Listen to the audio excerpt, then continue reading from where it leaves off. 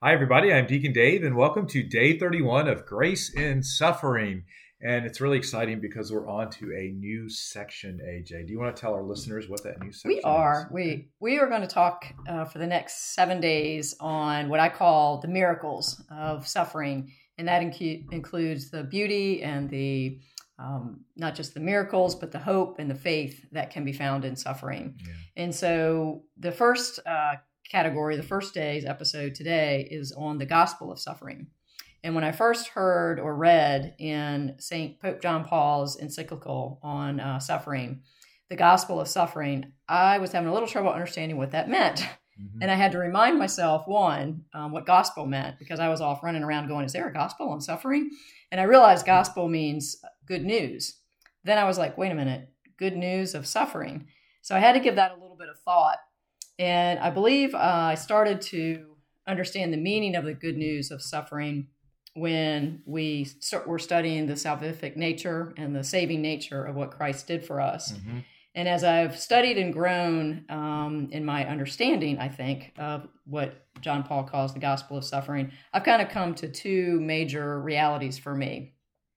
I'll be curious to see your thoughts on this. Okay. But the first major reality when you talk about the gospel of suffering is the good news is that although it's not good that this happened to Jesus, but the good news of what Jesus did in his suffering and his passion and his death is that he bought our redemption in that process. Mm-hmm. And the second part of the good news to me is that we actually can participate in that redemption if we work with God and Jesus in our suffering.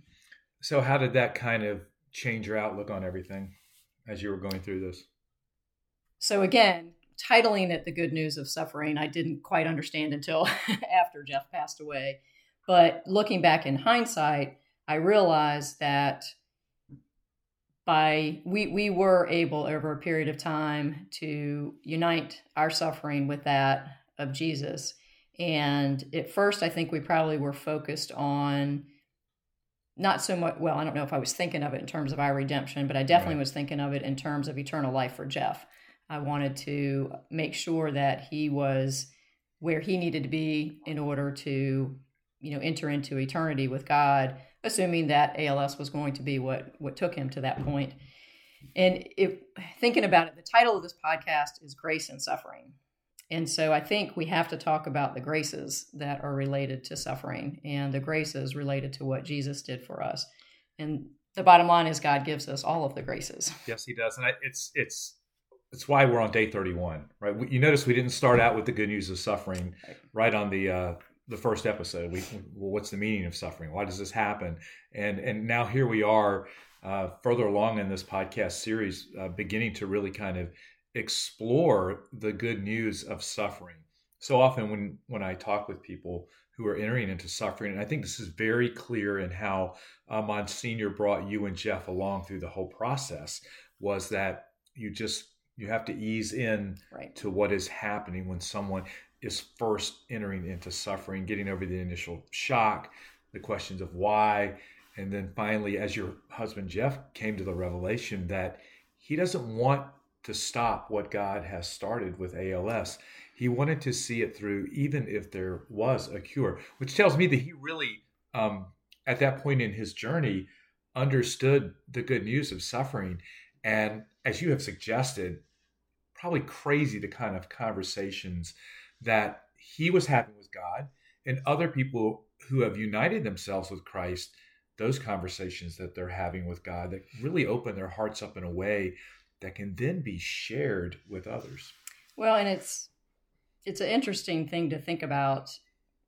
A lot of people think to themselves, I think I'd rather just go quick and never, have an opportunity to know or to have any suffering, just like when it's my time, I want to just go, God. Right. And I totally get that. I'm pretty sure that's what I want too. As a matter of fact, I think just, peacefully passing along in my sleep would be my first choice.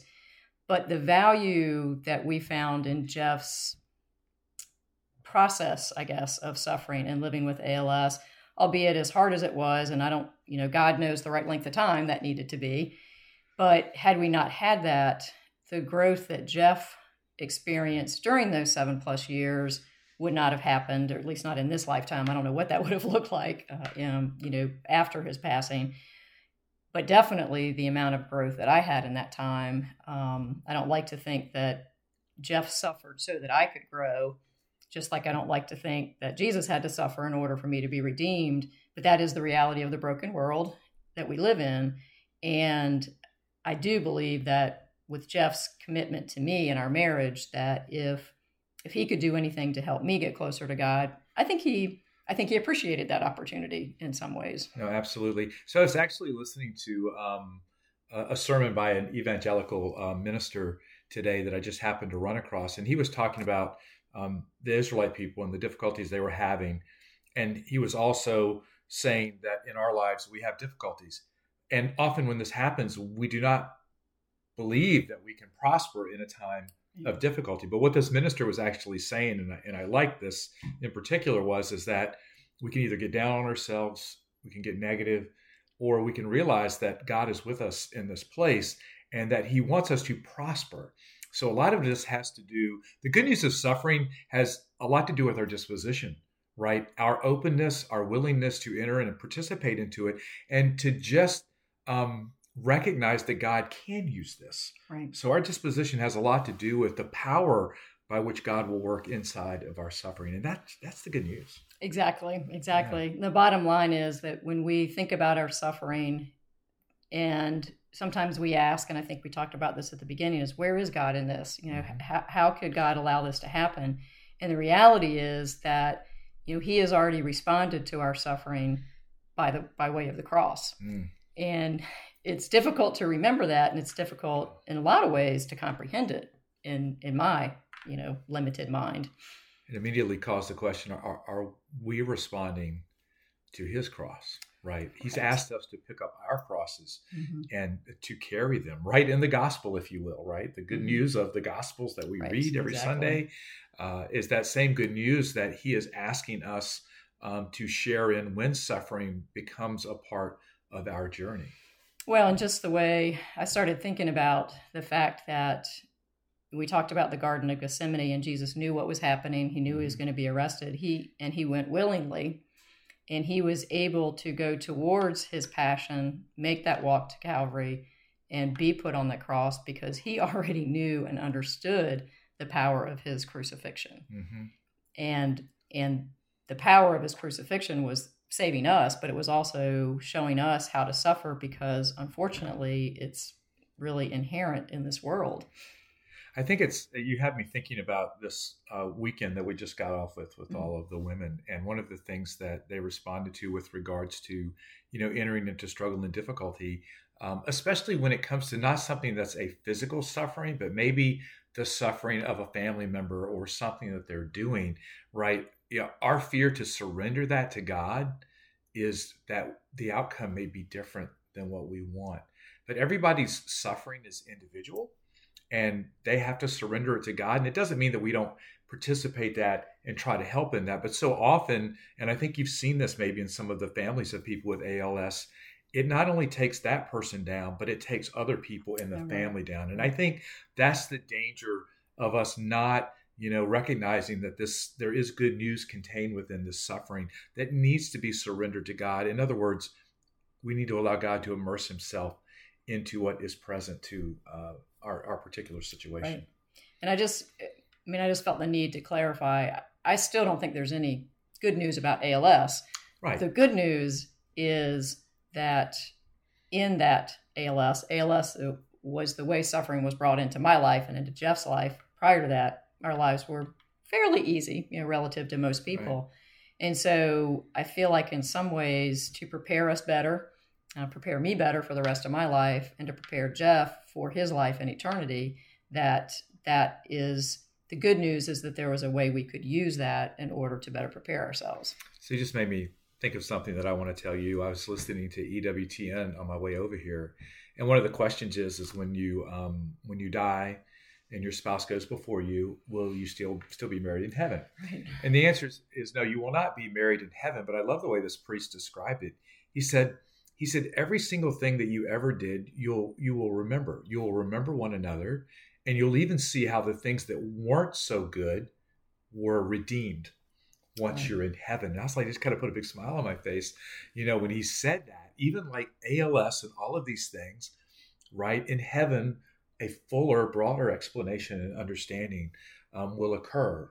And a lot of conversation between you and Jeff about what was going on in his heart while he was going through this will be revealed. Good, because he had trouble communicating with Yeah, us. exactly. Yes. But isn't that Right. what a beautiful way to just look at the suffering and then ultimately the death that we'll all have, right? Right. The fact that none of those things go away. Right. And Well, and you make me think about, more than one person has said this to me, that when our loved ones who've gone before us and are in heaven with God, they are completely happy and joyful. Mm-hmm. And the question is, how can they be so happy and joyful when they see how much pain their passing has caused us and how much struggling we're doing? And it's kind of beyond this our comprehension, because they already know how exciting it's going to be. So I've got to tell you this. So I actually called in, which I've never done, because I had a question. And the question was, and I guess it's sort of related to what you said, is like Adam and Eve they walked with God, but they still sinned. I said, so when we go to heaven, what stops us from sinning? And the priest said, that's a good question. He said that Adam and Eve weren't in heaven. They were in the garden. Right. Okay. So while they were able to see God, they were not in the face of the full beatific vision. And so when you're in heaven, your intellect and your will are perfectly satisfied by the beatific vision of God. And so Jeff is perfectly satisfied with the beatific vision of God. And I just thought that was so beautiful, the way he described that. Oh, that is nice. Thanks for asking that question and sharing. And he went on to do like an analogy. He said, well, this is not a good analogy, but it's like if you have a great Italian meal, right, and you have all these meatballs and you were just completely full. He said, is there any way anybody else can offer you any more food that you're going to want? Good point. Probably not. Right. Maybe a good tiramisu, Father. But anyway, let's assume that you were like completely full. So that's what it's like for Jeff. He's completely full of the perfection of God. That's awesome. I almost can't top that, except I do want to just end, I think, with what Pope John Paul II says about suffering, because I love this quote. Your sufferings, accepted and borne with unshakable faith, when joined to those of Christ, can take on extraordinary value for the life of the church, which is all of us, and the good of all of humanity. That's beautiful. Amen. So let's pray in the name of the Father, and of the Son, and of the Holy Spirit. Amen.